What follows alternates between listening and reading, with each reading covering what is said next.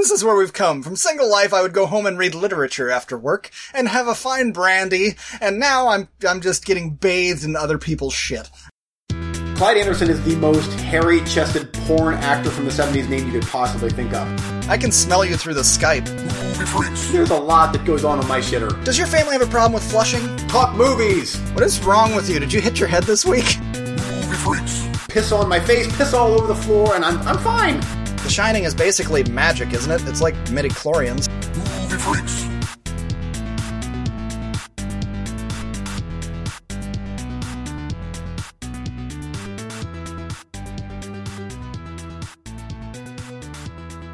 And I hear them in the background. I just hit record. They've been silent for 40 minutes. So as soon as I hit record... Hey, boys! Started my meeting, so be quiet. One strike. You hear me? That's how I get their attention. I tell them they're on one strike. Usually that means if I have to come tell you to be quiet, you're off of YouTube for the rest of the day. Oh, if I have to tell you, that gets their attention. If I have to tell them twice, then they're off TV. They have to go upstairs. Yeah. But I told them today they're on a one strike. You go upstairs. I want to. Oh, have they been misbehaving already, or is that just a? No, that's a preemptive strike. Okay. Yeah, I don't blame you.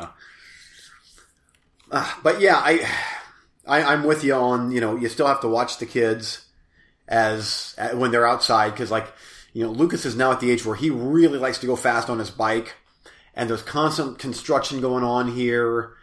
We have one of those little, I got it for my wife for Christmas. So one of those little boxes that you put out by the door, and whenever something goes by, or whenever someone comes up to the door, it hits record. Yeah, right. They were running a sale. I mean, the one that we have they're not that expensive. They're not that expensive, yeah. Yeah, but it sends my wife an email saying, hey, here's the video, and it only records for a little whatever. But 4:00 in the morning, van slowly drives in, just slow, way too slow. Van, just circles around and then leaves. Hey, you get the fuck out of here, creepy person. There is no reason to be in here at 4 a.m. No, there's not one reason to be in here. That was shady. Totally shady. Yeah. I mean, there was a new big house going in next to us, and my guess is that this was some scumbags that were like, what could we do to get into that house being built and steal shit? That would be my guess. Or they're just casing the neighborhood and just is there some dumbass that leaves their car outside? And the answer is yes, there is multiple. Not me, but there's people's vehicles out, and I'm like.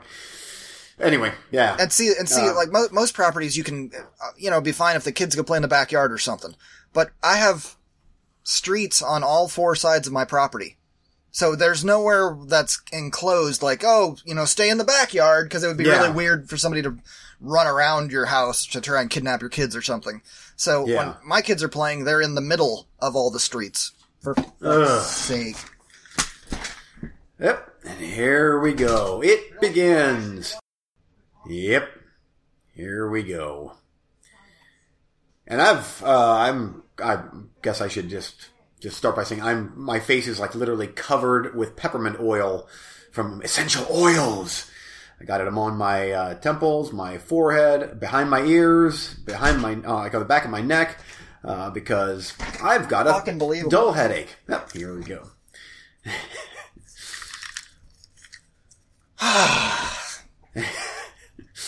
Literally in the kitchen. Blah, blah, blah, blah, blah, blah, blah. They know. They have to know. The second I hit record, it sends a signal to their brain. They're like, oh, I need to climb the walls and make goo-goo noises for no reason whatsoever. Uh-huh. But now, if I had a house with a backyard, I'd send them out back. I can't. Yep. Well, I was explaining while you were gone for a little bit, I was explaining about how my whole head is covered in peppermint oil because I've got this low, dull headache. My own doing, by the way. It's totally... Are you one of these essential oils fucks? No, it's just pepper. The peppermint does help. To put a little peppermint on your... Basically just covering your head in peppermint oil. It takes the headache away for a little bit. otherwise, and I do like the way peppermint smells, but otherwise, my wife is huge into essential oils. Like mine too. Last night she was scrubbing down with 4 different kinds, and I was sitting on the couch with my face in my shirt because it has the opposite effect for me. I guess I maybe have a strong sense of smell or something, but it gives me a headache. It makes me feel woozy and dizzy. Whatever essential oils does for that to help people, it is killing me. It's killing me. I hate it. So what flavors or what was she putting on? I don't know. All of them. It literally was like 4 different ones. You had one for her feet, you had one for her head, you had one for this, one for that, and all her ailments. It helps her out, and more power to her. That's great, but it is murdering me. Yeah. Oh yeah, frankincense, and then there's like certain blends, like there's the holiday blend that smells like cinnamon and apples. And there's, Germ Be Gone or whatever. So whenever I get, I get sick like 6 or 7 times a year because my immune system sucks balls. And so, she hands over like 5 or 6 different kinds that I'm supposed to, shove up my ass and into my ears and up my nose. And like, nope, still sick. Still sick. But. Yep. There's only been a couple that she put on and I had to veto. Like, you can't do that one again. Because I can't sit in the same room with you. There they are. And we're done. Yep. I believe that U2 has just been cut off from the boys' schedule for the day. Oh, while he's gone doing that, I suppose I should do something. Good Lord, I have nothing. I'd say the movie that I watched this morning, but good Lord, I mean, it's just pathetic what I watched this morning at 5:30 in the morning while working out. I'll give you a hint, it's from Vinegar Syndrome. I'm ashamed of myself. I mean, just shame. I mean, when I was done with my workout, I'm like, what, Eugene, what are you doing? And I showered the filth off and trudged upstairs to slop down cereal and just pounding headache. And just a really bad way to start the morning, the day. But and thus far, the podcast isn't helping matters at all. We're just, pre-show bitching and post-show bitching and just images of 70s low budgetness and hair. Oh, dear God. What else? So that's probably about as far as I'll go reviewing that thing, because I guess I should review it. It's funny. Funny, but not in a good way. He's back now, so. Oh, do I even need to have a bitch sesh, or does this qualify? I kind of narrated it a little bit and then explained my shameful morning that I've had. Just shameful. And I'm curious.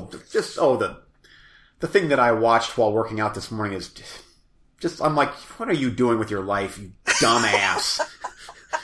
But no, I'm like, okay, let's finish that movie up and put it back on the shelf where it belongs. Not on eBay, huh? Nope. And I'm like, Eugene. What am I doing?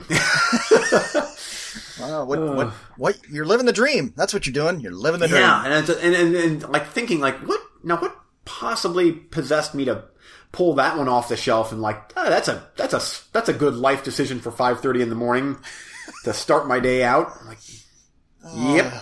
There are a few things in life I hate as much as 5:30 in the morning, by the way. Oh, yeah, me too. Except maybe 4 a.m. the other day when I had to get up for work at 4 a.m. You want to talk about hating life? I was hating life. Yep, 4 a.m. is definitely worse than 5 or 5:30, but anything before 6 it's not fun. It's just... That's my as a lifelong insomniac, that's my premium sleeping time is between 4 and 6. Fuck off anything there. But no, that's when everybody wants to start working now because it's summer and the day is 20 hours long. It's great. It's great. You can eat a bag of dicks and die. Are you ready for the roulette? Sure. Did you get it all out? Did you have more bitching? I don't know. Oh, no, I was just talking about, I was just ready to explain or talk about the the movie that I sat through, or not sat through, but worked out during, and it, only in an alternate reality universe would anybody possess themselves to, I'm going to lift weights while watching that. I mean, that in itself could make a documentary series on What's Wrong with Eugene, the miniseries.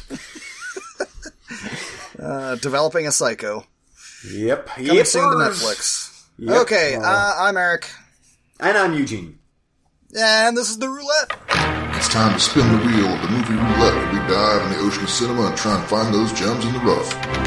And on this episode of The Roulette, it is The Wolf's Call up against the Golem. Gollum? Did we figure out how that is pronounced yet? I think Gollum. Gollum. Okay. And I'm up first. The Wolf's Call, a.k.a. Le Chant de Loup, I think. In the near future, a French submarine finds itself in a crisis situation. And if you've listened to the show, you know that I like submarine movies and seafaring movies for whatever reason, and I am going to watch every submarine movie because Hunt for Red October was a defining film for me, and I love submarine movies. And I'm happy to report this is one of the better ones that I've seen in quite some time as far as new ones go. This was a damn good movie, and I'm looking here, it says it was an hour 55. Boy, I wouldn't have put this over 90 minutes. It moved quite well. Starts off kind of with a cold open submarine situation going on. It was really intense. It moves on to land for maybe a little bit too long. With some of the guys and what they got to deal with coming back to land and then getting reassigned and then going back out to sea for the rest of the movie, more or less. And the situation that they had to go deal with, I don't really want to talk about the crisis situation they had to deal with, because it gives away too many twists and turns. There's no way to explain it. Okay. Other than that you got awesome submarine action, a really intense plot. No, excuse me. Oh, you just blasted me with your depth charge. Yeah, that was a whiskey burp, dude. Man, and eggs. Oh.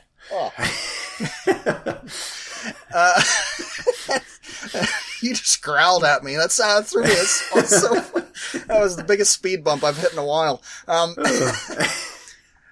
It is a French film, but it's dubbed on Netflix, and decently so. The main star of the movie, I recognized him. What did I recognize? Francois Civil. I knew him from something. Hold on a sec. What was it? Oh, As Above, So Below. Okay. Oh, and in that movie, his name was Papillon.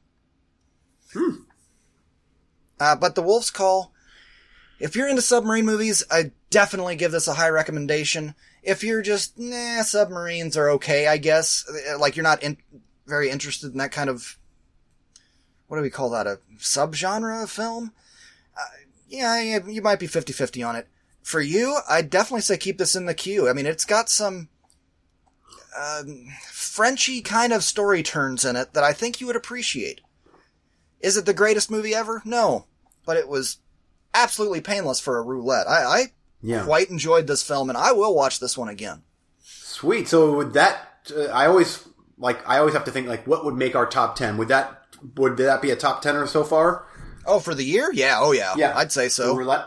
Okay. Yeah. Over to you, The Golem.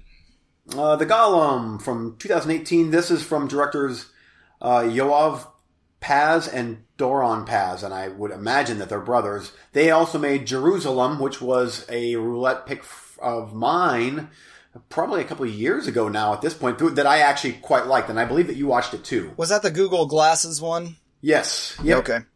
I thought that was a good movie. So this is their follow-up, and I am happy to report this was a very good movie.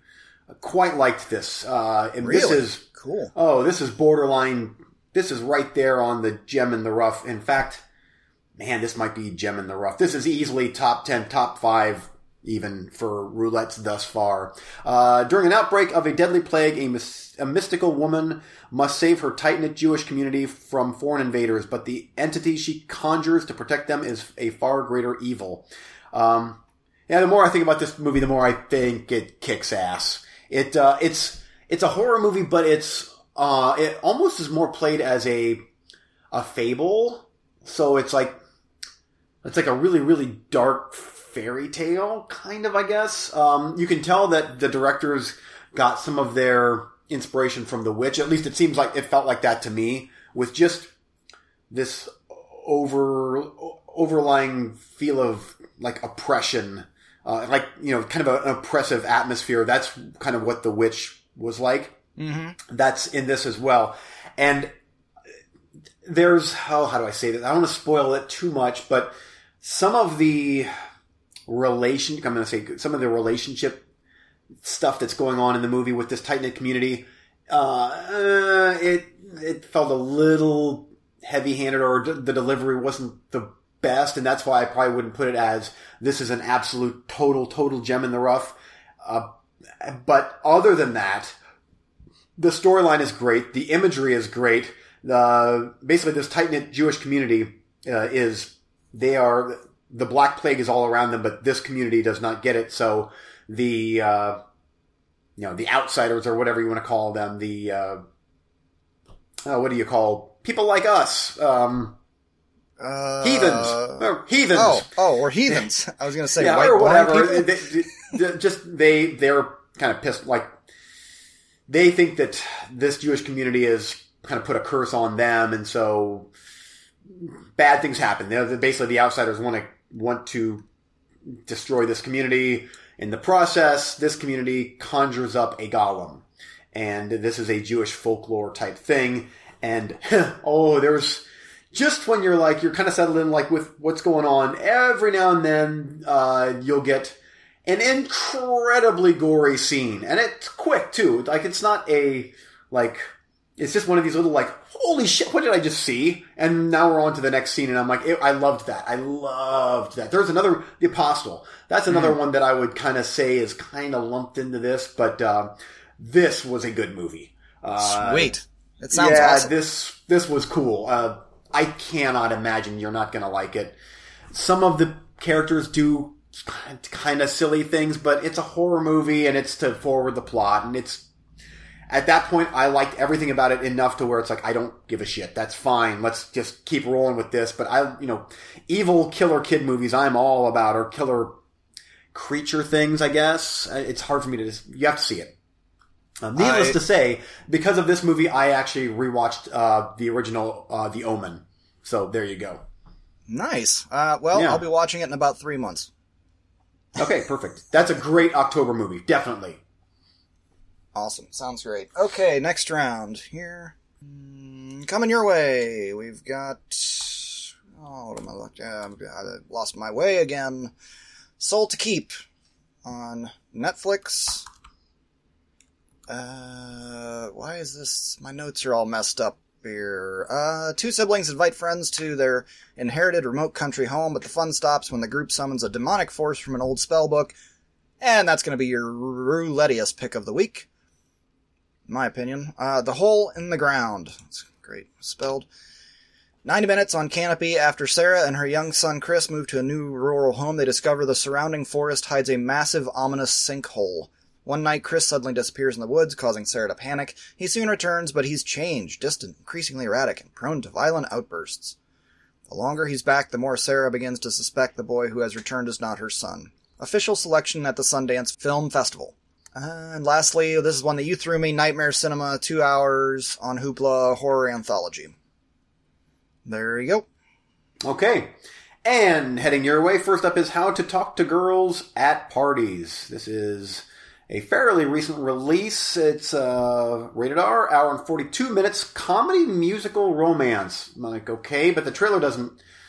the trailer sounds weirder than that, I guess. An alien touring the galaxy breaks away from her group and meets two young inhabitants of the most dangerous place in the universe, the London suburb of Croydon.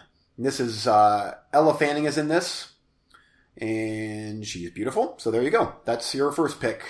Next up is Leave No Trace, and this one here, I actually am throwing your way because I believe it made our friend Steve's top 10 of the year.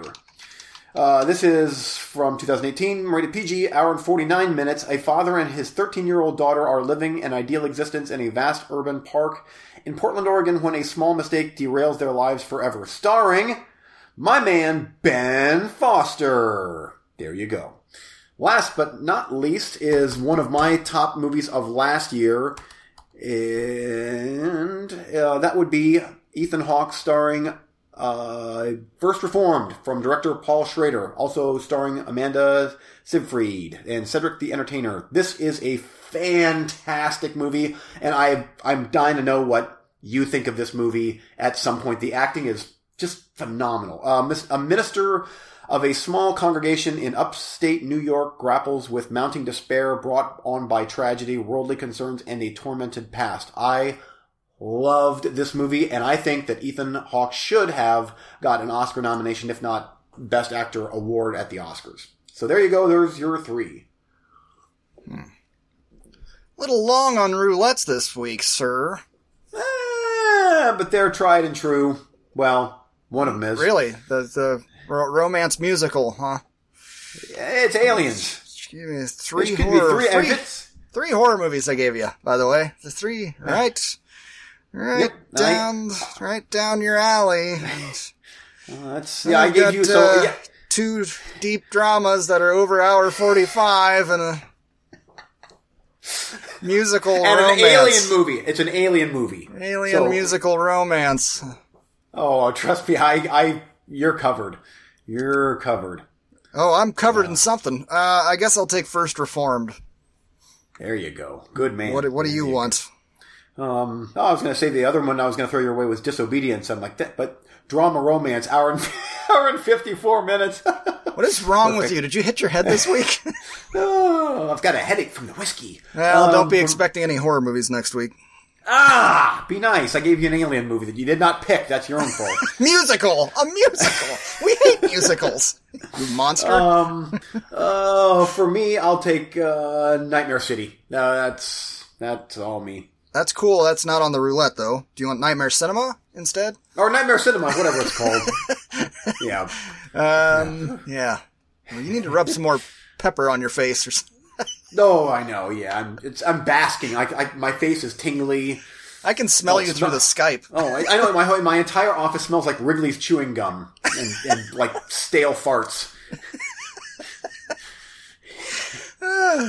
Mine smells like a stale dog and stale farts. Oh.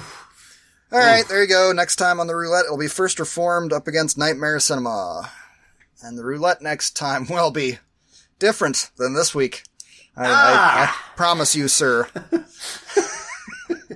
But hey, kudos to you. You didn't take the roulette one this week. You. Oh, it was. I'm like, I should have just.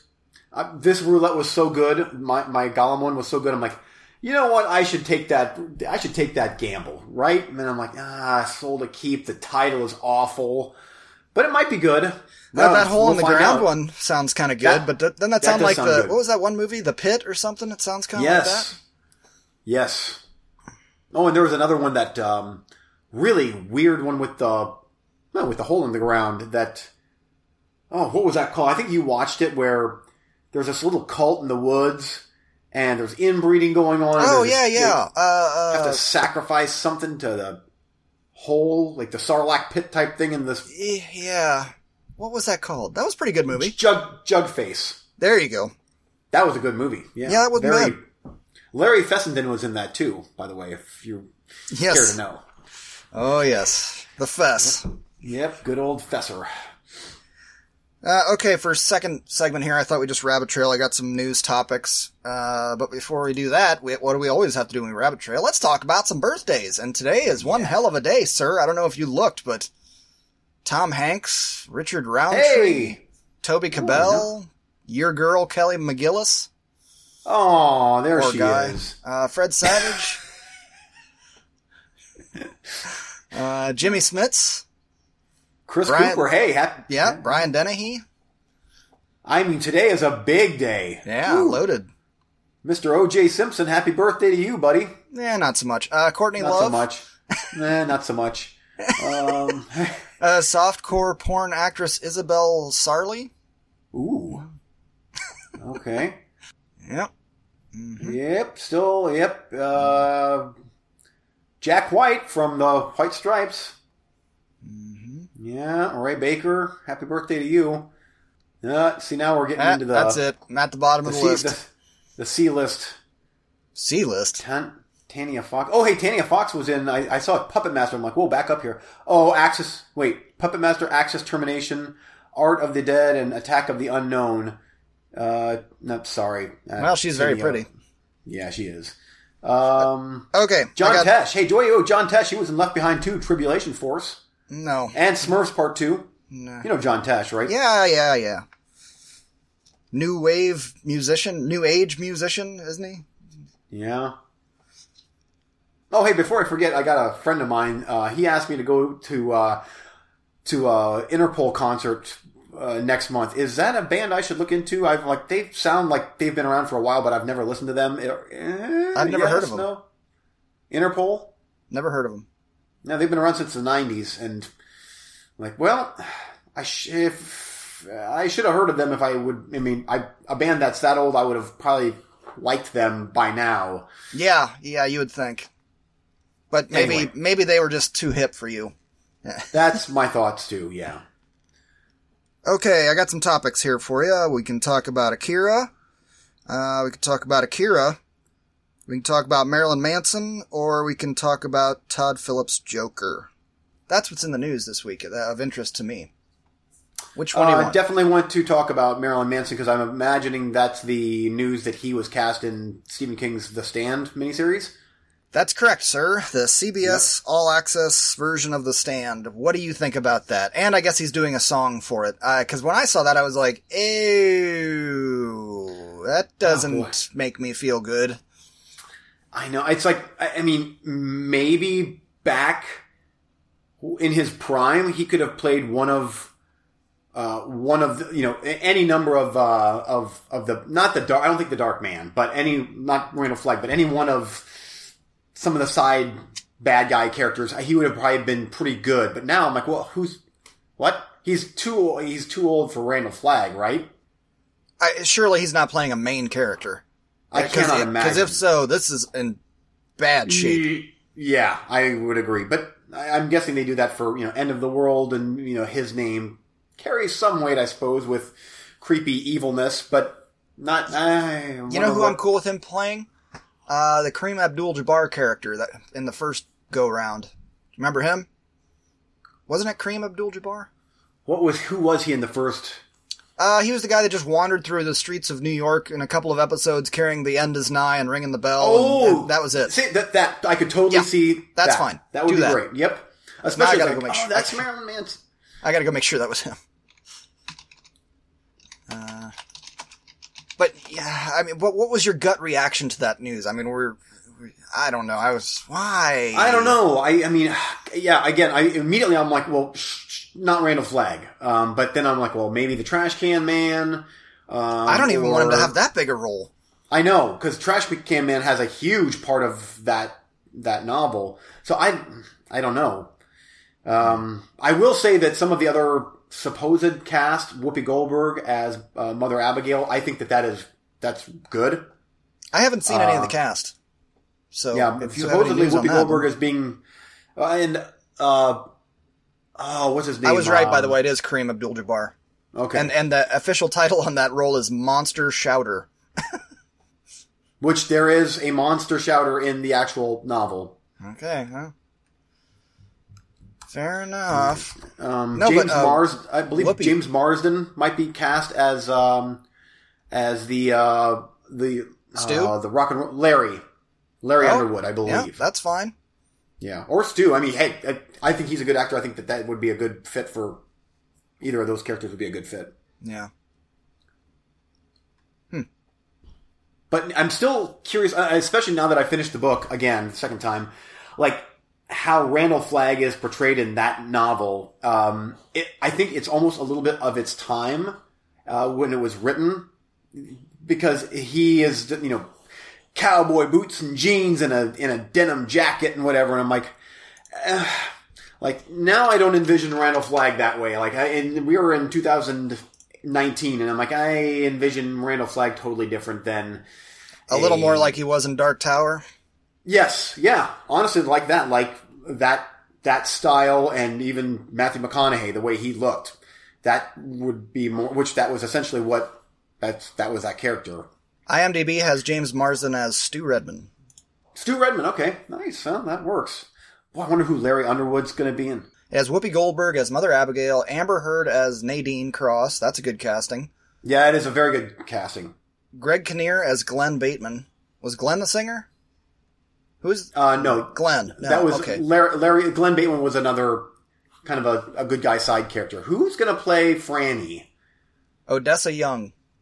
Let's see here. And Nick Andros is Henry Zaga. Odessa Young. I don't know who that is. Odessa Young. My one thing with Franny's character in the book, she cries a lot to where I'm like, every time King is writing about Franny, she's crying, and then she just had to lean her head against Stu because she was crying again, and I get it. She's pregnant, and it's the end of the world, but after the millionth time of her shedding a tear, that was a minor nitpick. At a certain point, it's time to toughen up. When you know, it's months have gone by, and you've burned all the corpses, come on. Yes. Now, what about Harold? Has Harold been cast yet? Harold is a pretty big part of that novel. Not according to IMDb. Okay. Henry Zaga is playing Nick. Who's Henry? Henry Zaga? Young kids. We don't know. Oh, Nick is the deaf mute. Wow. Forgot about that guy. Who played him in the other one? Oh, who was that? Gary Sinise was Stu Redman. That's all, and which was a brilliant casting choice because that fits. He's Stu Redman. He was the best thing in that. Yes, by far. But I need to watch that again. Nick had his the retarded boy with him, which I loved. I loved that character. He was so great, especially with how King wrote him towards the end. It was fantastic. A fantastic bit of writing with his character. Oh, anyway, I know who was the deaf mute. It was he was on Parks and Rec. Oh shit! What's his Lowe? It was one of the Lowe boys. Rob Lowe, Chad Lowe. Oh yeah, yes, yep, you're right. And wasn't Molly Ringwald in that original as well? Yeah, she was the crying Nadine one. Yeah. Oh, was she Franny? Yeah. Yeah. Yeah, I'm looking forward to... It was Sarah Guan... Oh, no, wait. Laura San Giacomo was Nadine. The thing is, I'm a little younger than you. I was just the right age when that miniseries came out, and I remember watching it with my mom on TV, and it was just so affecting and so good. I know some of the effects were even dated then, I think. But it still was... I thought it was such a good cast. And you go back and watch it now, and it is dated. It's very, very 1994. But I still enjoyed the hell out of it. I still kind of respect it. Matt Frewer was perfect as Trash Can Man. Yeah, it really needs, though, and I'm assuming, because this is CBS All Access, and I watched both seasons of Star Trek Discovery, that they are going to have a lot more free reign to do whatever they want, because, I mean, even in Star Trek, there's, I think, 1 or 2 F-bombs in season 1. There's a couple episodes that I would consider being TV mature, so I think that they're going to be able to really run with this, because this is hard R-rated material here. There's not that they're going to have it in the series, but Trash Can Man gets raped with a gun. Like, he gets anal raped with a gun. If you remember that. No, I haven't read the book. No. I just saw the miniseries, and that didn't happen in 1994. Yeah. Do you think, here's another question, we'll derail into some actual seriousness for just a second, and then I'm going to kick right off of it. But with this filming, don't you think it's a smidge of a dangerous property to be adapting at this political climate? Because there's a lot of people that we've talked about before that the religious end of the world, they're rooting for. Oh yeah, they're rooting for it. And it's addressed in this book. This book is old, and that is addressed in this book about the religious nutters coming out and looking for any little sign that, yep, this is it, and thank goodness, this is it. Yay, we're going to heaven now. Yeah, I mean, but what I mean by that is this story plays into that. Even if it warns about, has some of the religious nutters in there, it also, at the end, it is a biblical kind of story. Yes, so the people that believe a certain way get all excited by that and are encouraged. I don't know. It's just like, it makes me a little nervous. Yeah, it was weird rereading the book again for the second time, and just how, I mean, he nailed how humanity is, and not just with religion, but with trying to restart society, and like, well, but we should have guns, right? Well, we should also have bigger guns and bigger guns and bigger. You know, it's like the cycle repeats itself, and it is still easily my favorite book that I've ever read. Round 2 solidified that. As much as I love King's It and Salem's Lot, which are number 2 and 3 on my list, they're down significantly from where this is his masterpiece, in my opinion. Well, I just hope that it doesn't promote that kind of, like, oh, you guys should bring on the apocalypse, because that'll kickstart, religion, Yay! That'll make God come back and stuff. Like, that's, don't do that. Yeah. Okay, another topic, something happier, because this is depressing. Yep. And maybe it'll piss people off that Marilyn Manson is in it. What do you want to talk about? Akira, or Todd Phillips? I guess double Akira? All right, double Akira it is. So, for anybody that's a fan of Akira, me, good time to be alive if I live for another 2 years. But I believe that they were supposed to start filming here in July. I don't know if it officially has started filming yet, but Taika Waititi's live-action Akira movie is supposed to start filming. But also, it was announced that Katsuhiro Otomo, who wrote the manga that the original movie is based on, he also directed that manga. There's going to be an Akira anime sequel series. And I was like, sweet! Upstairs, and I can still hear him yelling. Oh, I heard him. Plain as day, I heard him. Judas Priest. Okay, we're just going to move on.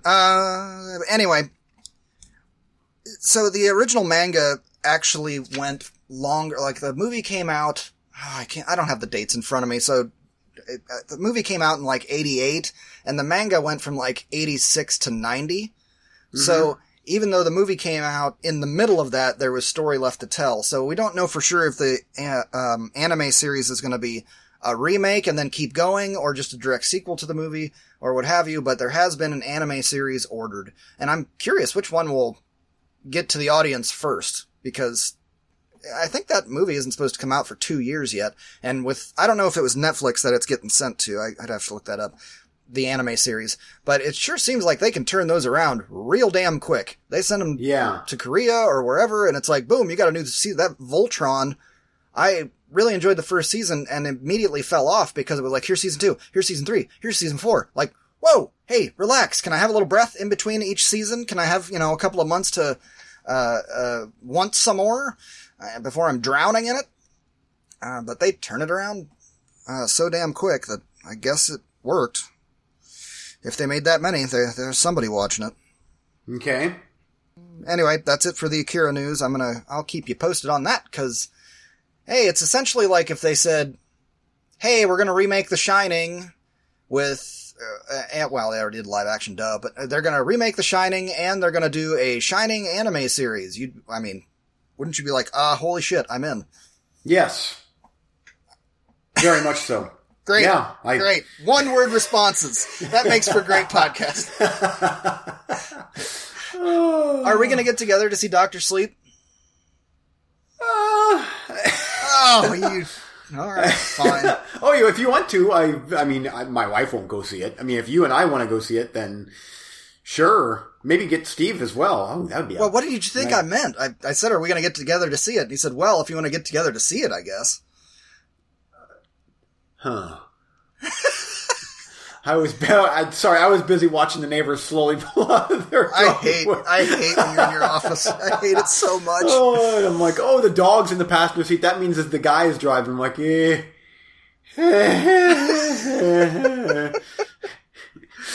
Okay, let's just start that question over. So, do you want to go see Dr. Sleep? Like if I make the trip, would you like to go see it? Or you're like, I want to see it by myself, or I just want to see it with Steve? I vote like you, Steve, and I go see it, I think. I'm game for that. Yeah. I mean, that way it's guaranteed we're going to be surrounded by chomping popcorn, oxygen-breathing 5-year-olds. Well, that's inevitable, but we have to see that opening weekend, right? Like that, yes. We just have to. Yep, I will watch that opening weekend. In fact, Steve and I watched Annabelle Comes Home, whatever it was called this a couple days ago, and one of the trailers in front of the movie was Dr. Sleep, and that trailer, just on the big screen, hearing that little bit of Shining music, like from the score from the original, and the couple clips of the actual Overlook Hotel, I'm like, goosebumps and boners. Oh, that'll do, sir. That'll do. Goosebumps. It's not going to get any better than that.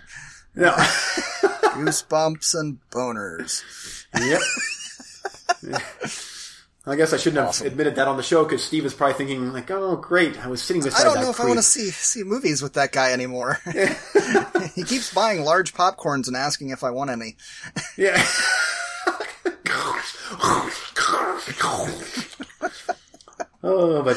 I can't wait. I think it looks great. I think Ewan McGregor was a perfect casting choice for adult Danny. Hell yeah. And there's one, I don't want to get too spoilery because we've read the novel. And Steve, if you haven't read the novel yet, get on it. You got time. Get that done before we go see it. Great. But there was one, I wondered if they're going to have the guts to show, how do I want to word this? A lot of the Stephen King books, it seems like when they adapt them, they take out the stuff that makes them, just the scene or two that makes them super fucked up. Whatever it is. Yeah. And he always slips some shit in there that a lot of times doesn't need to be in there. Like the orgy in It. That didn't need to be in there. The way they handled it in the movie was totally fine. But for me, one of the most fucked up parts of this book, and I'm not really giving away too much because it happens like in the first couple chapters, as I recall, is Danny's interaction with the toddler and like the cocaine or meth or whatever. Do you remember that? It was the thing that triggered him to clean up. Oh, yes, I do. Yep, I remember. I don't exactly remember all the details of it, but it was something about there was a bunch of cocaine all over a coffee table or something, and the kid was going to get it. Oh. And the mom had OD'd. That's what I think the mom had OD'd. It was just the most disgusting, horrible, rotten, foul. But it was vital to the story because that was the trigger that caused him to change. So I'm like, how are they going to deal with that situation? If you watch that trailer and you watch real close, there's a couple of little flash scenes in there that I think are from that situation. Where he looks all drugged out of his mind and like the room is spinning or something.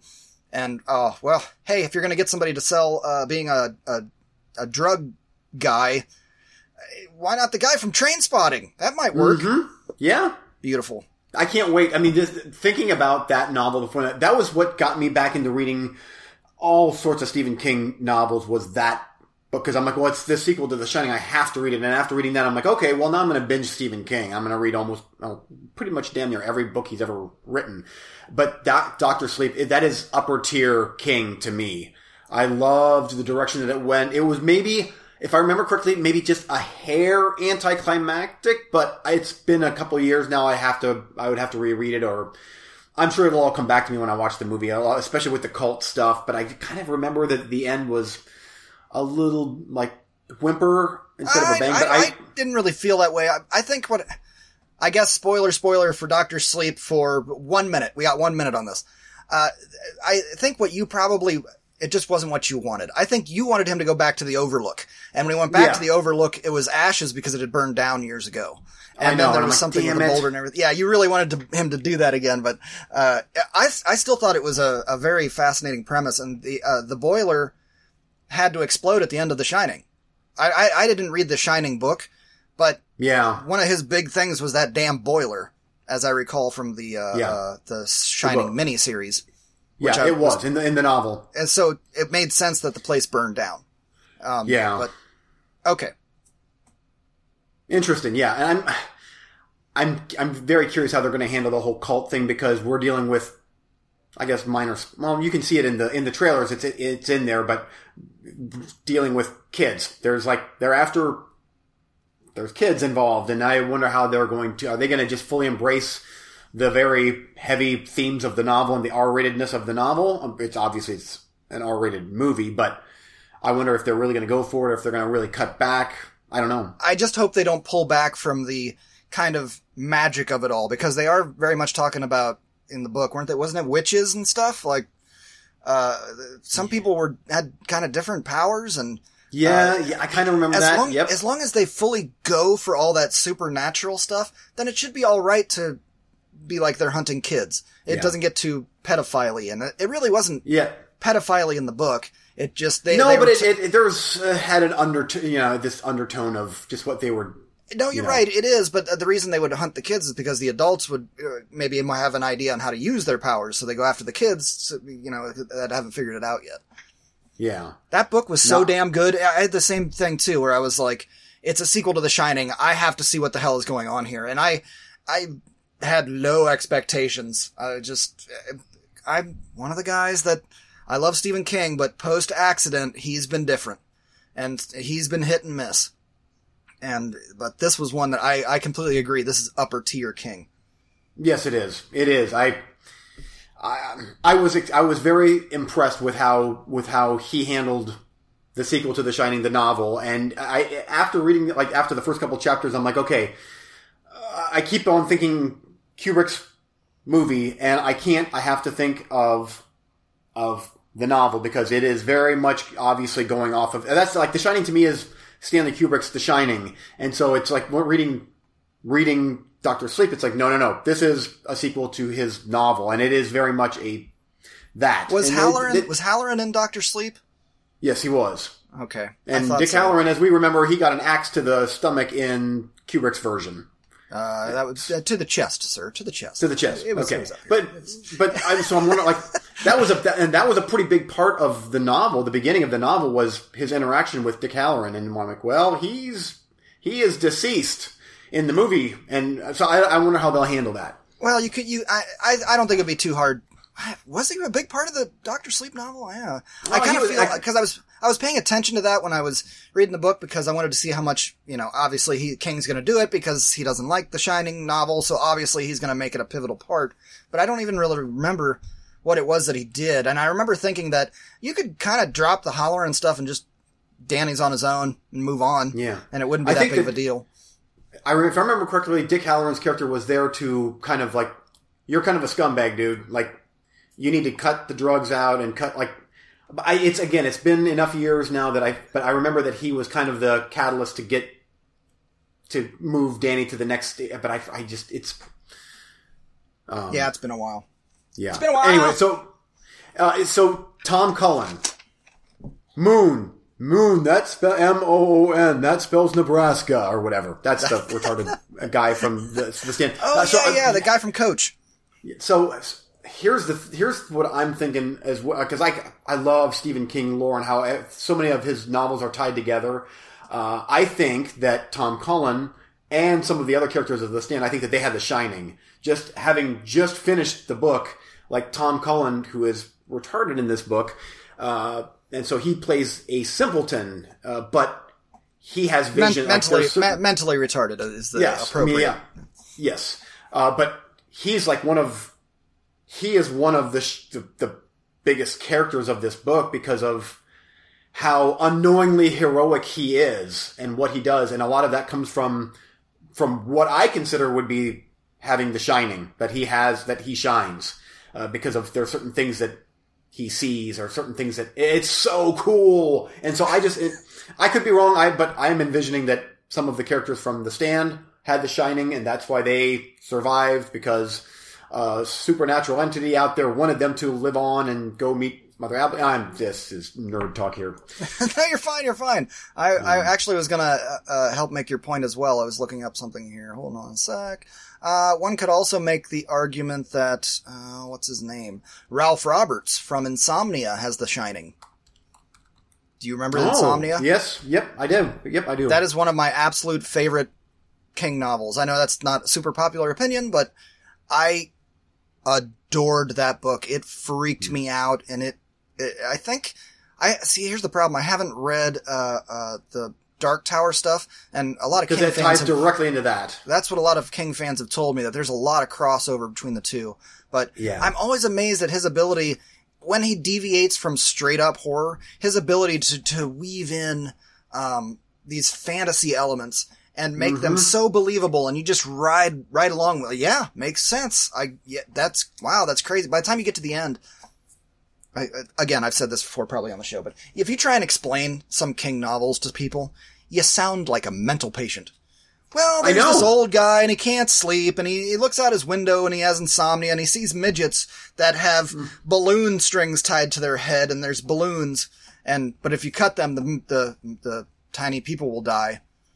And then in the end, he's flying in a small engine airplane, and he has to go over to fight the Crimson King, don't you know? But he has a way of just feeding you along the way. He's like a cocaine dealer. He gives you a little bit, and then the first taste is free, and along the way, before you know it, it's say hello to my little friend. And you're like, how did I get to this point?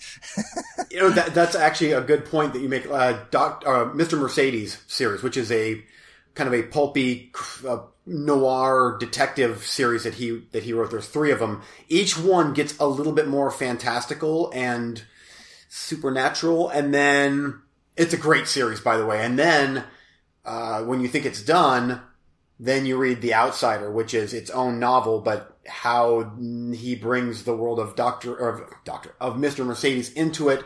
Now very, very, very much fantasy, and he's still my favorite author. His writing, how he connects his world, it's so great. I love it. Okay, now I'm trying to find other people with The Shining and King novels. 11/22/63. Maybe the deli owner had The Shining. Why did he pick a school teacher? Maybe because he recognized that the school teacher had The Shining. They were the only ones that could use the gate. Possibly. Why not? Yeah. The Shining is basically magic, isn't it? It's like midichlorians. Is that... Yeah. But that's the guy that he passed away, that like in the he passed away fairly quickly, if I remember correctly. Like he came back, the deli owner came back, and he was, I'm gonna die tonight. Didn't he die? Yeah, he did, but he wanted to pass his mission on to somebody else. Why did he pick the teacher? Yeah. Because maybe he sensed that he had The Shining as well, and they're the only ones that could use the gate. We're reading too much into this, I'm sure, but I know. I'm just saying that the argument could be made. What else? I'm trying to... I just took some of my books down to the storage, so I can't look at my King collection. Yeah, I mean... it's alright. We need to move on. Where are we at in time? Yeah, we need to move on. Anything else for this? You want to talk about Todd Phillips' Joker? He announced that it's not based on anything from any of the comics, so he thinks he's going to get backlash. And I've had a different take on this than a lot of people are online. I think I kind of feel like, well, thank you for admitting that up front, because that puts my expectations in check, instead of saying, oh, we're making a Joker movie based on this story, and then we're going to half-ass it, or in a lot of cases, whole-ass it. Yeah. Isn't that okay? I feel like that's okay. I think it's a good thing to announce. I'm fine with that. Yeah. I think that's fine. I think that we're in good hands there. I think he's a good director. The casting was great, and that trailer... I mean, if they screw the pooch on this one, at least they came out with a fantastic trailer. That trailer is so good. Yeah, well, they're good at making trailers. That trailer for, the bad guy team-up one. That trailer was really good, too, and that movie is not so much. Yeah. But, what was I going to say? I really love the way that DC, even though they haven't all been home runs by any stretch. I really like what they're doing with their director selections. Oh, we're gonna make like this quasi thriller taxi driver horror movie called The Joker. Let's get the comedy guy to do it.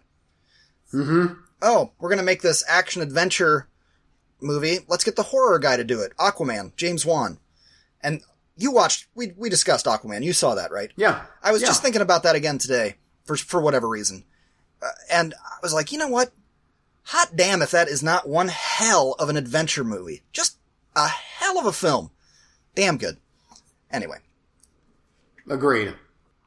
Before I forget here, I just want to let you know, I know that you're kind of out of the concert scene, but this is a pretty good lineup. So Slayer, they're going to start their last leg of their farewell tour. This is going to be it. So they've been on tour for 2 years now, whatever. This is the last leg. These are the opening bands: Primus, Ministry, and Phil Anselmo, and the Illegals. That's a pretty good lineup. It's weird. It's a very weird lineup, but I don't think Primus? so. I don't think so. But we've seen Primus open for Slayer before, sir. What? You don't remember? Les Claypool opened up for... Okay, I'm being a little liberal with the term of opening for a band, but that would be 1998 Pennsylvania Coca-Cola Amphitheater. Oh, yes. Okay, the Ozfest. That was like, year 1 or 2 of Ozfest, and Primus was on the main stage, and like 3 or 4 bands later was Slayer. Before that was Deftones. And then, Rob Zombie, and then Ozzy came out, and the cult party started, and we ran away, like the good little non-heathens that we are. Yep. Because there's that certain point in some movies, people, especially horror movies, especially where groups are gathered, where they start making bonfires and circling around them, and the clothes start coming off. There's always that point in horror movies where you're like, this is the point I'd leave. This is the point where you're a moron for staying. All those people stayed, and I guess they had a wonderful time. But in an alternate universe movie of that night, there were cult sacrifices, and everybody got arrested. Not us, though. Not us. We were roaring for home in a 1986 Ford Escort with racing stripes spray painted on. And... I remember that. Oh, good times. Good times. Anyway. Yeah, we survived that. That's not a thing that you're like, well, I went and did that. I know, it's more like I survived that. Oh, yeah. Was that the one where, was Slipknot on the second stage, maybe? Or, yes, but nobody knew who they were. Yeah. And I don't even remember seeing them. I just remember you telling me about it.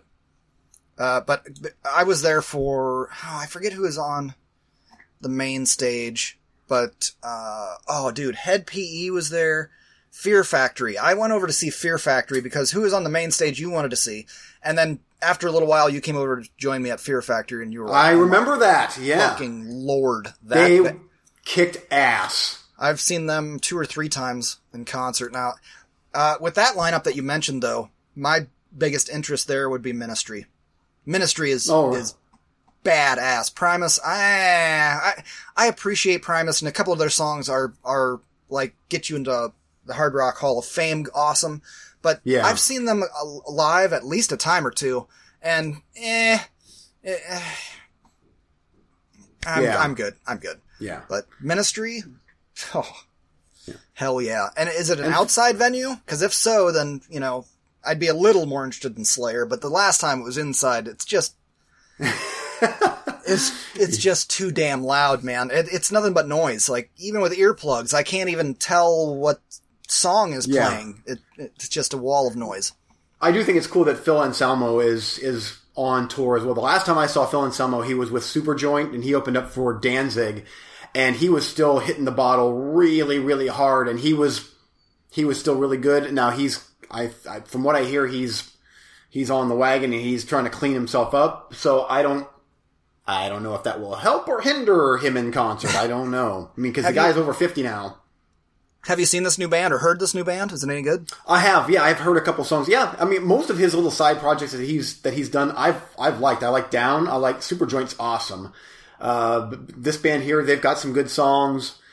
it's most of it is just, thrash, southern, some rockabilly. It's, yeah. Nothing comes close to Pantera, though. Yeah. What about Hell Yeah? Have you heard that band? That's another supergroup. It's like, it's half, I think it's half of Mudvayne and somebody else. I don't know, other guys, but I think that's I thought that was Vinnie Paul. Like, was Vinnie Paul in that band? He passed away recently, the drummer from Pantera. He did? Yeah, Vinnie Paul passed away. So both of the brothers are now deceased from, the Pantera is, only surviving members are Rex and Phil Anselmo. I could be wrong about what band Vinnie Paul was in, but he passed away maybe a year ago. I'm sorry, I'm reading here. Just say what bands they were in, you dorks. Lead vocalist Chad Gray. That's the guy from Mudvayne, right? Yep. Guitarist Christian Brady and Tom Maxwell is from Nothing Face. I remember that band a little bit. Oh, Damage Plan and Hell Yeah was Vinnie Paul.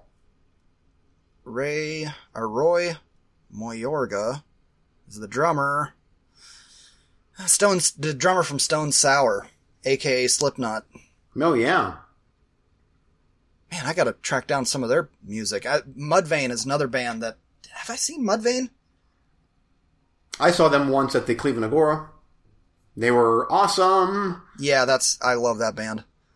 Were you with me when I went up to the Hard Rock in Cleveland to see... who was it? It was Clutch, and... Clutch opened... Did they open? Nonpoint. Clutch and fucking Nonpoint, dude. That's a good lineup there, but no, I have not. No, that was me and Ned and my brother-in-law. And we invited you to that shit, and you... that was in the dark times. Oh... So, there was no Eugene. Yeah. That's too bad. That was a hell of a show. Oh, man.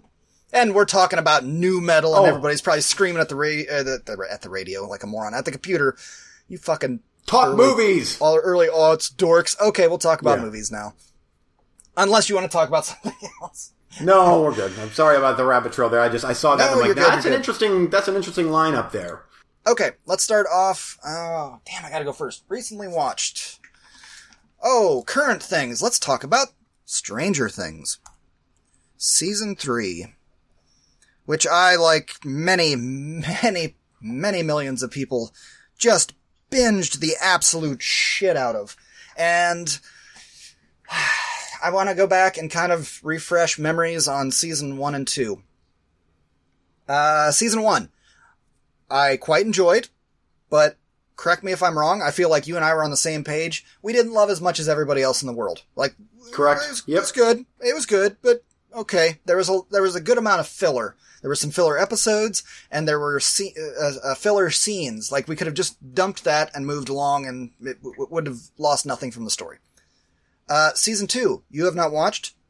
I watched. No, I have not. A lot of people like Season 1 better than Season 2. I very much disagree. I feel like there was way less filler. There was still filler in Season 2. There was one episode kind of in the middle that I felt like we could have completely lost. And then there was the occasional scene here and there, but I didn't feel like it was as egregious as Season 1. And there was, twice the budget. Again, no, not hating on Season 1. I feel like it was budget restraints on Season 1. They did the best they could with the budget they had. You had one little monster demon-y thing running around and whatever. Season 2 was loaded with them. And it had this whole... I don't want to give anything away because you haven't watched it yet, but the path that it took, I was more interested in the mystery.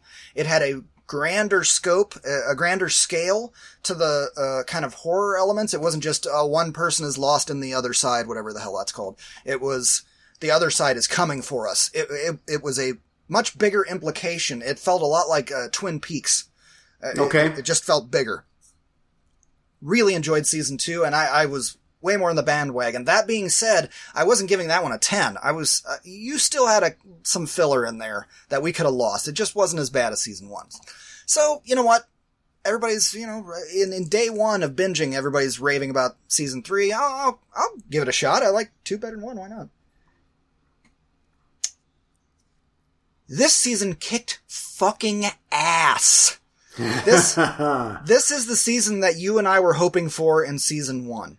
And I'm kind of glad it took us a couple seasons to get there because it built to it. We're way more invested in the characters at this point and each of their individual arcs. This kicked so much. If season 2 had twice the budget of 1, I don't know this, I'm just guessing. This had twice the budget of season 2. It's huge. I'm going to run down a small list of things that you should probably like if you want to give this a shot. You should like the 80s, that's for sure. It's in here in spades. What else? Back to the Future, that's a good one to like. The Terminator, that's good. Red Dawn. The Stuff. I might just be naming stuff that they reference to. Sneakers, there's a line from Sneakers in here. And the big one. The big one is, if you're not a fan of John Carpenter's The Thing, yeah, you should not watch this season. Do you like John Carpenter's The Thing, sir? Oh, I do. Because, yeah, that's a big ass part of this movie. The thing that kind of stinks as far as recommending this to you is that you haven't watched season 2 yet. So, if you go watch season 2, I mean, I feel like you'll like it, but you're gonna feel the need to keep binging right on through because that's what you do. And so you get to season 3 and you'll still like it, but I don't feel like you'll be as excited about it as I am because I had that whole year or two, whatever, in between seasons. Where I went and rewatched the recap. And, oh yeah, that's what was going on in season 2. Like, I didn't even remember everything that happened in season 2. So the recap got me all excited again. And, dude, I binged this the way that people were talking about binging the first 2 seasons. I didn't binge the first 2 seasons, really. I just kind of watched them when I wanted to. Season 3 was like, I gotta see what happens next. Where I'm talking about filler in the first 2 seasons, this didn't have a filler scene in the whole show, the whole season. It just was go, go, go, go, go, go, go. I loved it. And, you know, a lot of people online, it's still not as good as season 1. Fuck off. This was way better than season 1. Way more action, way more budget, way more science fiction, way more creatures, and way, way more gore. This is the goriest one of them all by far. Dude, how long did it take for you to get through the entire season? 3 days. 3 or 4 days, maybe. And some people were doing it in 1 day. Here's another thing. 8 episodes. Oh, I like that. Between 45 to an hour each one. I think the last one might have been the longest, an hour 15. I didn't want it to end. And like the other 2 seasons, okay, credit to the writers and directors. There's a part at the beginning of, let's consider the whole, each season as an arc, 1, 2, 3 act structure. There's a part at the beginning of the 3rd act of each of the seasons where they're in a situation that I legitimately I think you're gonna die. Like, I don't know how you're gonna get out of this. I don't know what's going to happen. And that's where their writing is so strong. I legit don't know what's gonna happen next. Or how there's any way that anyone is gonna survive this. You're in a hopeless situation. And they find a way to do it, and that makes sense and is awesome and entertaining and great. But in season 3, it was so fucking good, and so, just the scope just went so big as compared to the first 2 seasons. And I thought the 2nd season really amped it up, but damn, this one just takes it to the next level. I loved it. And there's also people saying that it's all fan service. It's all fan service. It's all, hey, remember the 80s? Remember this? Remember the mall? Remember how malls were and food courts? And any sequel is fan service. If it's a sequel, it's automatically fan service. What are you complaining about? Who gives a shit? Just shut the fuck up and enjoy it. There was a certain scene, a lot of this takes place at the new mall that they build in town. And it's gloriously 80s Eugene. While the first 2 seasons were a little young for me, because I was born in 79, this one, like I told Addison, this one is wearing the skin of my childhood. We have now gotten to the years, I think of this one, I don't know, a little bit later 80s, where I actually remember shit. This is my childhood. Everything they're doing, they're wearing, they're talking about, this is mine. The posters on the wall, Evil Dead, the marquee having the stuff playing in the multiplex theater. Even the chairs that they put in the theater, they're the old chairs, the right ones. Yeah. I loved it. I fucking loved it. And I would love for you to, I think you'll love it too, but I wish I could get you to watch season 2 and then just chill for like a couple months and then go season 3, but you can't. So I recommend it. Hesitation there. You might get, I don't know if you'll get burned out going season 2 to season 3. Yeah. But at least it's both all the seasons. Let me see here real quick. I think each season is less than 10 episodes. So that helps. Right? Yeah. There's a grand total of 25 episodes between 3 seasons. That's pretty good. Man, I should just get on that and watch season 2. I really liked the first season. There's 9 episodes in season 2, and there's 8 episodes in season 3. So good, dude. So much better. Both of those are so much better than season 1. And because we had the exact same complaint about season 1, I think that you might agree with me on both of these seasons. So, there you go. Stranger Things season 3. I know not everybody's in love with it as I am, but, holy shit, did I binge the fuck out of that. I loved it. I couldn't wait to see what happened next. And it wrapped up in a satisfying manner. I had a certain thing spoiled for me, a death. I'm not going to say who. And you know, that's another thing they've done with these. In each of the seasons, there's one semi-main character who dies, but it is enough of a main character to give you an emotional response. Yeah. And in season 2, it worked great.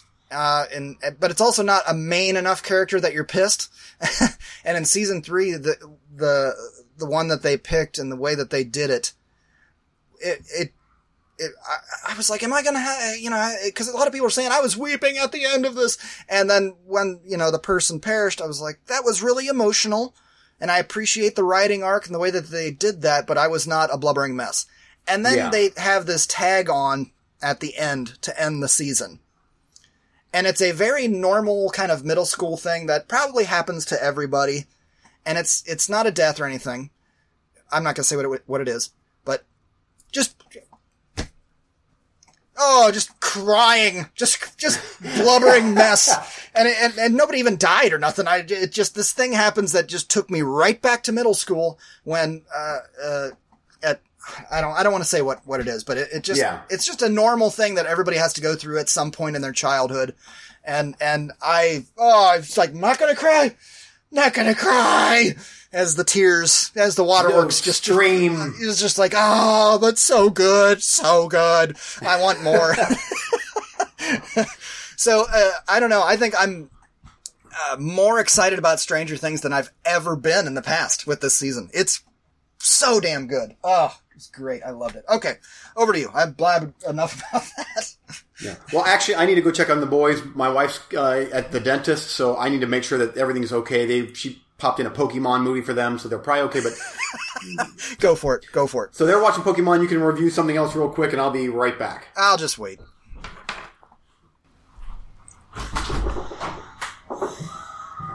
How is it, guys? Never ever. Holy shit. Pretty good, right?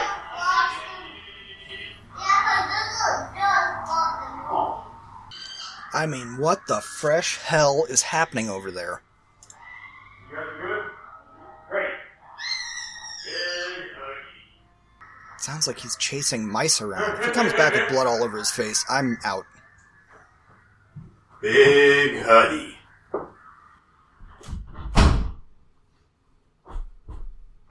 I'm sure he wasn't just wholesale slaughtering his children. I'm sure it was fine. Ah. Hello. Oh, did you review something, or? No, I didn't. I just silently listened to the screaming wails of your dying children. That's what it sounded. As you ominously spoke in a very dark tenor of... What the hell was going on over there? Oh, so it's my turn to review a movie now. Yep, go ahead. I'll shut up. Yeah, I shall be reviewing a movie now. Annabelle Comes Home. Part 3 of the Annabelle series, which is in the Conjuring universe. And I watched this with my good buddy Steve, and I'm happy to report this is actually a pretty good movie. Certainly better than the other 2 Annabelle movies, which both of them were serviceable for what they were. But this one here, maybe it's because I knew what I was getting into. I thought it was quite good. They nailed the 70s styles and look really good because this is set in the 70s. This is, I guess I should say what this thing's about. While babysitting the daughter of Ed and Lorraine Warren, a teenager and her friend unknowingly awaken an evil spirit trapped in a doll.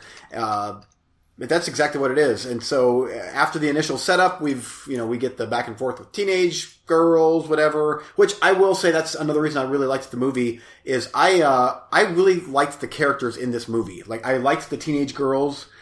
They were really well written, and the little girl as well. The little girl, she had kind of like one expression through the whole movie, but for her age, I think that she did really good. But I really liked the 2 lead teenage girls, which that could have gone bad, because usually teenage girls in horror movies annoy me, but here they were really, really well done. The performances are what I think really elevated their characters in the movie, because with the wrong acting chops, because like the writing itself, it was fine, but you could tell they were really good actors, and I really appreciated that I was not annoyed, like, oh, you're typical annoying teenagers in a horror movie. They weren't that, and I liked that. So, the movie itself, it has its jump scares. It's almost like they give these movies they get token R ratings. There's not really anything that warrants this movie having an R rating other than an overall terror? Creepy... Yeah, terror, I guess, because it's not really gore. It's not gory at all, actually. But it is really creepy. There's some great creepy imagery in it. Very well done. I'm like, they earned that scare. It wasn't just a loud... And there was some loud bangs in the movie. These types always have some of those. But what scared me the most in the movie were just, like, out of the shadow you see just a little something standing there. And I'm like, okay, my sphincter is twitching and... hairs on my neck are standing up, and yeah, I really liked that. So, this was a good, I think, closer to the Annabelle movies in this whole... I'm not sure how far they're going to go with this, with Conjuring universe. Like, they have a treasure trove of different directions they could go with this, because Ed and Lorraine Warren, they have this witchcraft room in their house to where it's all sorts of these artifacts that they've acquired from doing their exorcisms and all the stuff that they would perform. They put this crazy shit in this one room. So is it like a trophy room, or can't they destroy it? Well, it's all locked up, and so that's where their most dangerous, evil things that they've acquired go into this room. Yeah, but shouldn't they destroy it? No, I think they try to explain it away as to why they can't just destroy it is because the evil it needs to be locked up or something. You just go with it. It's like, all right, yeah, it's yeah. But they could continue this series in multiple directions, and I'd be okay with that. I've been enjoying that La Llorona or whatever it was called. I didn't like that movie, but The Nun was really good. I've liked all these for what they were. I've liked those pretty good. And anyway, good movie. I think that Steve liked it as well. But yeah, it's good. So is this a sequel or is wasn't Annabelle a prequel? Yeah, I think that, man, how does this... I haven't watched the first Annabelle in a little while, but I believe that this is... see, I'm not sure if this comes before or after. I think it goes in sequence. I think that... Well, shit, no, maybe not. Maybe the second one is actually... I think the second one is before parts 1 and 3. The second one is, I think, the origin of the doll and how this doll becomes evil. And I will say this, the doll is creepy as hell looking. I mean, it is genuinely terrifying looking, and I like that. back to the trophy room. So Ed and Lorraine Warren are basically one car accident away from unleashing a Ghostbusters-like hell on the world. Mm-hmm. Yep. Boy, how cool would that be if they would kind of bring in the Ghostbusters into this universe and take out Ed and Lorraine. Mm-hmm. Unfortunately, I believe that Lorraine passed away. Those are real people, by the way. Yeah, I'm looking at them right now. Yeah, she passed away in 2000. Oh no, yeah, just in April. Wow. And Vera Farmiga she's Lorraine Warren, and you know me, I got a thing for her, so yippee. And in The Nun, Thaisa Farmiga is in that too, so there you go. I'm guessing, is that they're sisters, I would imagine, yeah. You want to do another one? Oh, sure. Headhunter. Let's talk about Headhunter. Did you have a chance to watch this movie? No, I was going to, but I got all consumed with Stranger Things. Okay. So, Headhunter. Our friend TJ talked about this on the show last week, so I had to check it out. Hour and 12 minutes. Medieval warrior's gruesome collection of heads is missing only one, the monster that killed his daughter years ago.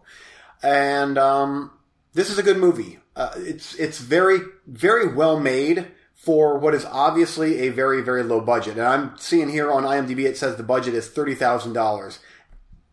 To me, it seemed like the budget was way higher. Where they, obviously where the budget showed was in the quote-unquote action scenes. There are several action scenes through this movie, but we don't see them.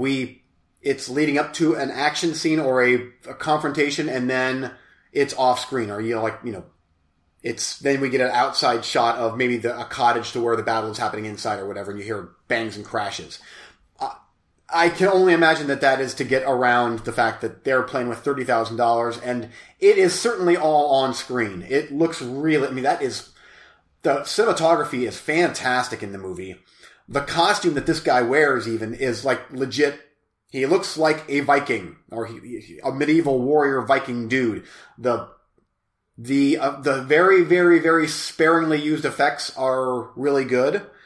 To me, this almost feels more like a calling card for the director, for Jordan Downey, than anything else. Because, again, it was an hour and 12 minutes, and I would have been totally fine with an hour and a half. Like, this needed those added action scenes. They needed to be in the movie because it just felt like a cop out every time they cut away. And I understand why they did it. They did save there is one action scene, and it is towards the very end, and it was cool. But they needed more. It needed more of that because that's the type of movie this was. It needed a more confrontation type, actually action horror scenes in it. But as it was a good movie. I enjoyed it for what it was, and that is a very, very low budget but well made horror fantasy movie. So you should check it out sometime. There's, like TJ said, there's almost no dialogue in the movie.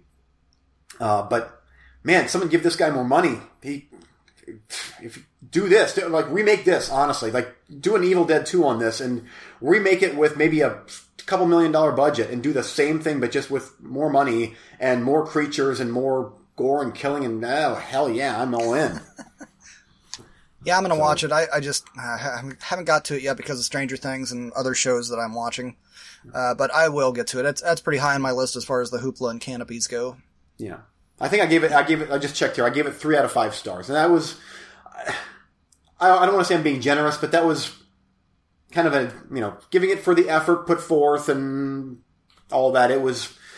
There's talent behind the screen on that one. I gotcha. I'll do a couple here real quick. I'm not going to spend a lot of time on Jessica Jones Season 3. I loved Season 1. Loved, hated, because there's so many deep-seated themes of rape in that first season that it's hard to say you like it, but it was so damn well done. It was awesome. Season 2 I enjoyed a little bit more because it felt a little lighter, and then now we get to Season 3 and It's the last one because they've canceled all the Marvel shows for Netflix because they are either going to just straight out cancel them or they just want all their Marvel stuff on their Disney streaming app that's coming, Disney Plus, at the end of the year. I really enjoyed this season as well. I think I liked it about as well as season 2, if not a little bit better. Not a whole lot else to say about it other than I was watching it every day. I wasn't binging it like Stranger Things where I gotta see what the hell happens next. But it was still quite a good season. And lastly for me this week is Tremors 2, Aftershocks. Now, I know I watched this movie once before and I didn't like it, but damn it, Eugene, when I come across these VHS screener copies, I just gotta kinda have them because it's kind of an artifact of history for me. If you don't know what a screener, I know you know, but the audience, a VHS screener copy is, they were sent out to the VHS rental stores and to like screen and try and get the owners to, hey, buy a whole bunch of copies, cause this is what we got coming soon. So every now and then while you're watching the movie, it pops up, this is a screener copy. If you have rented or purchased this tape, please call 1-800 blah, blah, blah, because anti-piracy or illegal or something. So, it's not that they're rare, but, these things are in diminishing quantities. And so whenever I kind of see one, even if it's for a shitty movie, I'm going to grab it. I have Tremors 1. Why wouldn't I grab Tremors 2? And so I rewatched it, and you know what? It was not as awful as... I didn't hate it as much as the first time, but that's because the sequels that came after this one were so much worse that this one I was like, it's just bad. It's just regular bad. It's not god-awful bad like the other sequels. Will I be buying the other ones? If I would see them on VHS, I might pick them up, but that's it. I see these DVD box sets and Blu-ray box sets of all 6 movies. No, I'm good. And I've got Eugene to review all those for me. I have none of those, by the way, on DVD or Blu-ray.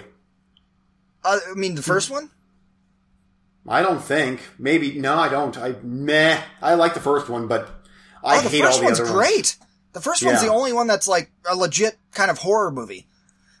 It just, for some reason after that, they said we're gonna just be comedy. With no gore. That's not what the first one was. And I don't count the gore as, we blew something up in a field and then we got splattered with stuff. The first one was legitimately scary and gory, the gore being with the people. Not the monster they blow up and turn to goop. I don't know why they decided to go this direction with it. It's really frustrating because that first film legitimately scared the shit out of me as a kid. I remember going outside and playing in my yard and being terrified of walking on the ground. Whatever. It's on the shelf. Screener copy. Yay. Back to you. One more round for you and then we're going to do coming soon and wrap up. Okay, I'll review one more movie. I gotta go do... What are you going to review? Because I gotta go do something real quick. No, I was going to review one of my Vinegar Syndrome movies. Woo! Is it shit or porn shit? No, both. No. Okay, go for it. Okay, so I'm going to talk about... Good lord, it sounded like Eric just fell down the stairs or something. Well, shit, should I actually review one of those, or... I'm going to change things up. I'm going to change it up here. I'm actually going to review a Severin movie called Night Killer, which is actually, it's a Claudio Fragasso movie. Yay. He's always great. Night Killer is a serial killer with rubber-like Freddy Krueger mask terrifies the city of Virginia Beach. Actually, not rubber-like Freddy Krueger. It's straight up cheesy rubber mask. Claudio Fragasso, also known as Clyde Anderson, is he's something else. And Bruno Mattei is uncredited as another director of the movie. And there is a 25-minute interview with Claudio Fragasso on this, where he talks about what he was trying to accomplish making this movie. And then Bruno Mattei came on board and changed some things and added some things around, and it really pissed off Claudio Fragasso, and so they had a big fight. And then years later, upon rewatching, Claudio Fragasso is like, well, I think that Bruno Mattei actually made the right decision on some of these here. So You can tell that there's two different directors going about this. It's hilarious, of course, and this is actually the one that has the slipcover that's called The Texas Chainsaw Massacre Part 3, which it is very obviously not. But, there is actually one part. Oh, yeah, so the lead actress, I guess her and the lead actor did not hit it off, and they have to do like a steamy sex scene in it. And I remember when I was watching the movie, I'm like, that's awkward. Hey, they look awkward, just kind of rolling around and kissing, and it doesn't look pleasant. And then you hear from Claudia Fragasso saying that she really did not like him because I guess he was gay, and she didn't think that he would do a good job in the sex scene because he's attracted to men, and so it didn't work. But there was actually one scene in the movie where this lady, she's on drugs because of shit, I forget. I think she gets raped in the movie. And so the whole movie is her coming to grips with what happened to her, and then there's this serial killer guy that's out to wear this rubber mask trying to get her. But anyway, so she's trying to get clean because she gets on these drugs. And so this guy takes her and throws her into the ocean because she's doing drugs on the beach. And it's supposed to be a dramatic scene.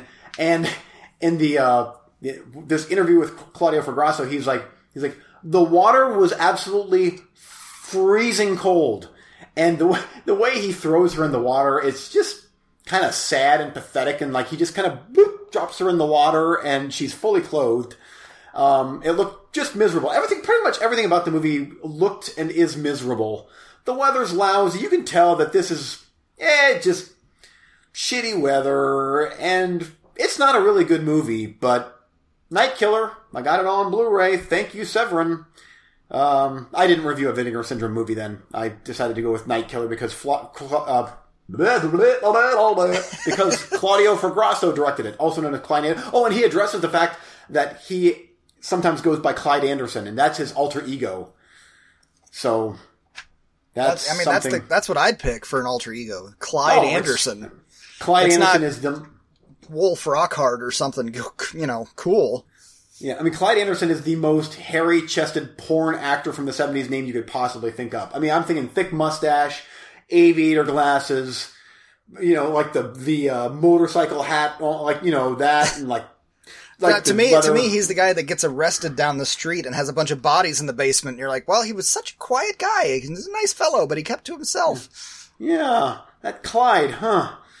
But, and black chaps, and I can imagine that.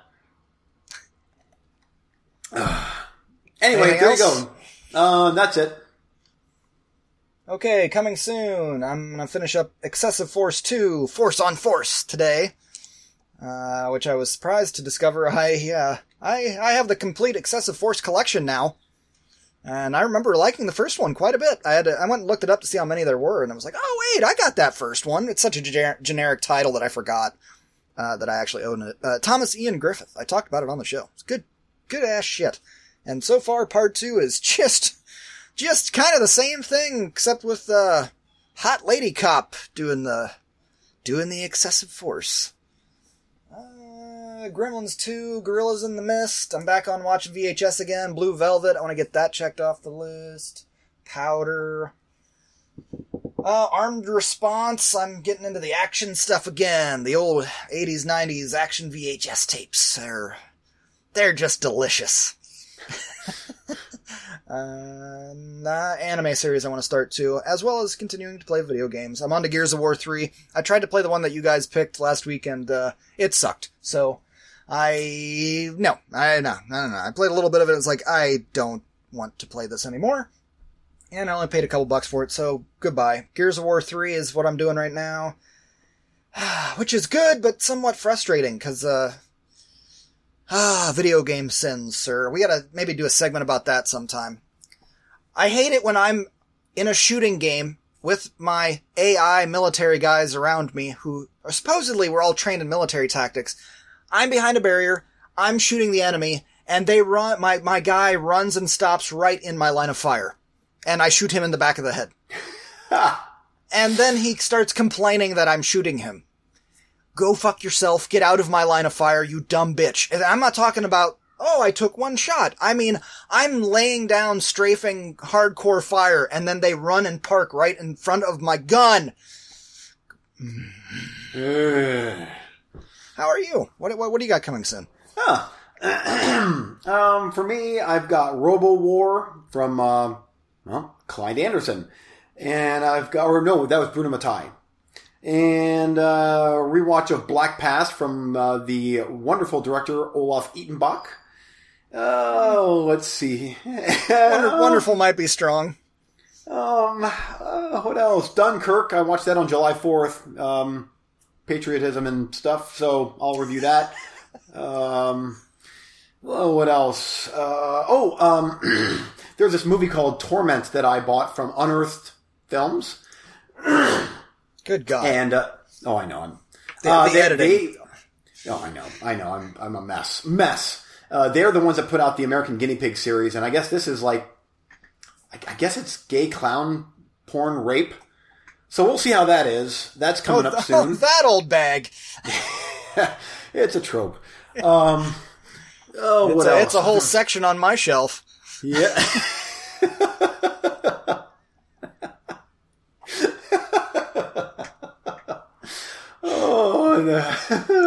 Right next to sci-fi and horror and gay clown rape porn or something. Oh man, I won't even tell you how much that thing cost. I'm dad. Now I feel bad about myself again. That's it. That's what I'm watching tonight. You're watching that. I'm going to watch Powder, and it's about the same thing, isn't it? It is. Yeah. Oh, good God. What else did I get from? Oh, I got the was it called The Violent Ones or the something? Yeah, from Grindhouse Video. And there was something else. The Beast in Heat is a Nazi exploitation movie about a big beast creature, hairy beast creature that I guess the SS are letting their prisoners get raped by this big beast in heat. So, that's, well, shit. No, Torment is tonight. Beast in Heat is tomorrow night. And then we'll probably finish things off with The Violent Ones, which is an Umberto Lenzi, Polizia thing, I think. What about this Crawl movie coming out? Oh, yeah, I want to see that. That's Thursday. Yeah, that looks pretty good. Yeah, it does. Okay. Other than that, yeah. I'm doing some reading again. I'm trying to get caught up on my pull list of comics, and I say reading loosely when it comes to this, but I'm so far behind on one of my favorite authors, Chuck Palahniuk. I downloaded the audiobook. I own the book, but I downloaded the audiobook to listen to and from work, and so I'm working on that. One called Pygmy. So far, I don't really like it. And I'm going to try and kind of go down the line because I'm like 5 books behind on him. I have them all on my shelf, but I'm just so fucking busy when I'm home. How hard is it? When do you find time to just sit down and read? When I used to do it was after work. When I was single, I'd come home. It was nice out. I'd sit on my porch. I'd smoke cigarettes and drink whiskey and read, for sometimes hours. Now it's, come home and do shit. Kids and dogs and yeah. Yeah. Oh, my bathroom door locks quite well. So everything's on the shitter. There's a lot that goes on my shitter.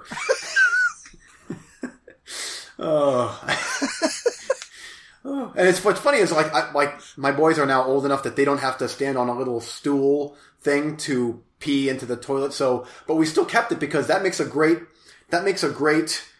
You're one of those. You got to raise your feet up like the squatty potty. No, not my feet. I usually put my laptop or a book or whatever. It's like a little reading thing or okay. Yeah, so it's like a TV tray, like a TV dinner tray, except it's a toilet shitter tray. Yeah. Well, my boys are old enough and tall enough now too that they don't need the stool anymore either. They can stand there and completely miss the toilet from any height. Oh yeah, it's still the same old where it's crusted on there. Oh, like different colors too. It's like you can tell. It's kind of like blood, like the different colors of blood. Here it's the different colors of yellow to where it's like if it's dark it's like, oh, that's a very vitamin C heavy, like a lot of apple juice drinking going on, and it's kind of crusted, and then the lighter colored. Does your family have a problem with flushing? Because mine does. Oh, yes. I'm always left the presents. I go in there and wow, this looks like orange juice, and some of you need to be drinking some water. That's what I think. Because damn, you ain't hydrated, and this is awful smelling. Yeah, they don't like the flush. Like, they don't like the sound of, and it kind of is scary. So it's like, well, let's just let this ferment into a fine wine and let Dad flush it down the toilet after a couple hours. Yeah. Oh yeah, same here. Yep. Yeah. Oh, and the especially the bombs, when they leave the bombs, that's the best. When you go in there and you're like, and then you flush because gross, and that whole smell just washes over you, and you feel bathed in fecal flakes. Yeah, especially if it's been hibernating in there for a little while. It's like you can flush, but it's going to stink. I mean, your time in there it's time wasted because it's going to stink in there the entire 20 minutes you're in there. This is where we've come. From single life, I would go home and read literature after work and have a fine brandy, and now I'm just getting bathed in other people's shit. Yet staying in the bathroom long enough because, I don't have to deal with the outside world if I stay in my little cubicle here. I don't care if it smells like 24-hour-old shit. It's still, I can be on my laptop. I can read a book. I can do whatever I want to in here. I can choke one out. I'm in my little cubicle. Not me. That's not how it works in my house. If I want to call a family meeting, I go take a shit. Because within 2 seconds, I'll have 3 kids, 3 dogs, and the wife in there hovering. I'm not kidding. Every time. Every time I take a shit, my wife comes in the room and gives me a look of disappointment. Yeah. Like I've totally failed because she had to go to the bathroom and I had the gall to come in there and try to do the same. Yeah. At the very least, this has helped me be a lot less stage frighty when I'm out in public. If I have to go use the public bathroom, I'm like, I can piss all over the bathroom anywhere I want at this point because the kids, if Dad's in the bathroom peeing and I don't have the door locked, it's like, oh, let's join him and cross streams. Yes. So it's like I can go to any concert I want to now, and I can just whip it out in front of everybody in the bathroom, and I can piss on my face, piss all over the floor, and I'm fine because the boys like to piss all over. Anyway, I can do the same. The only time I have a problem is when I got to take drug tests because it's just such an awkward situation. You go in there, they make you sit in the waiting room for like you go and you have to piss. But then they make you sit in the waiting room for half an hour to an hour, and then they make you fill out a whole bunch of forms, and then they give you the cup, and then they put you in this special room where they've turned off all the water, and then they close the door and turn on this loud fan, and you can hear them just outside the door lingering, and you have to pee so bad, then you get that cup down, and my bladder's like, nope. Yeah. It sucks, but. Oh yeah, trust me, there's no shame around here. And actually, just this morning, I was listening to one of my Cleveland radio shows, and the guy was talking about how his new wife, there is absolutely no bathroom time around each other.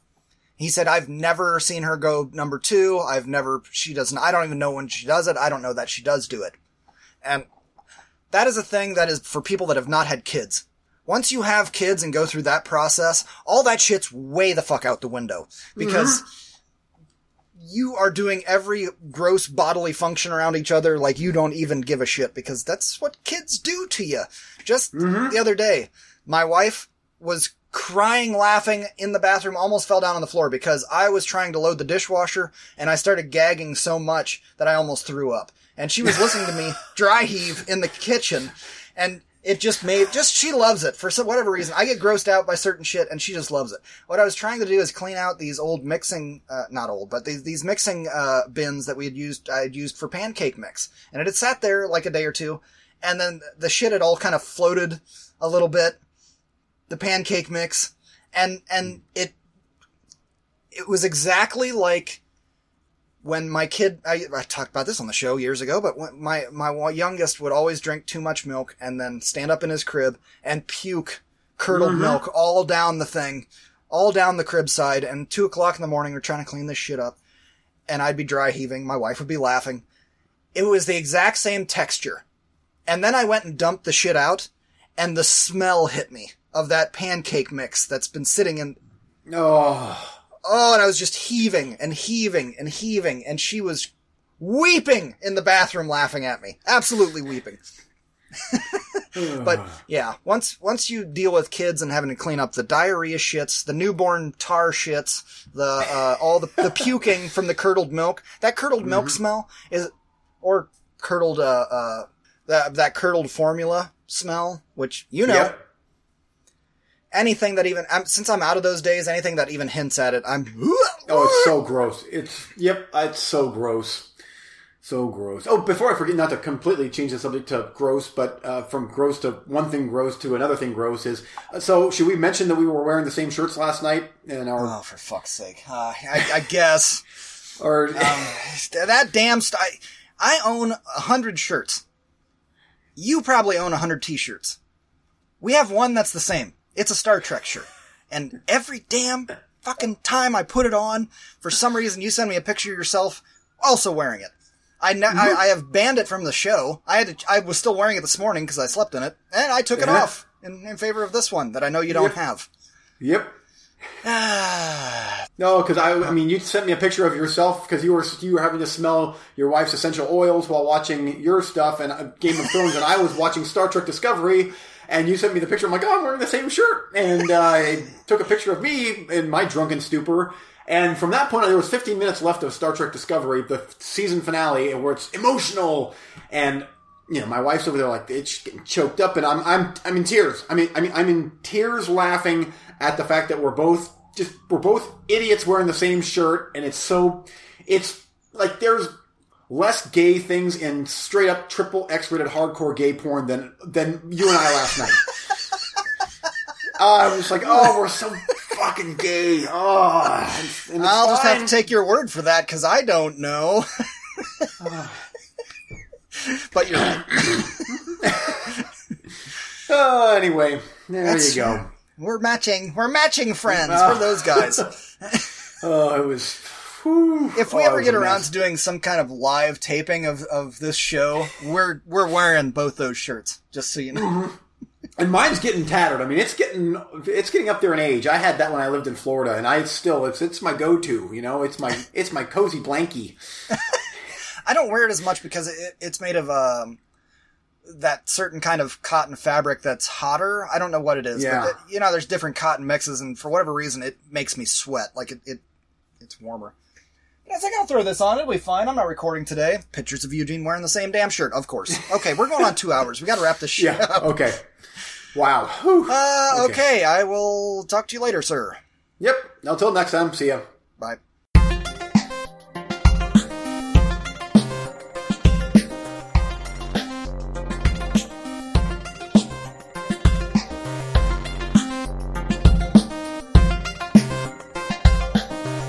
Thanks for listening.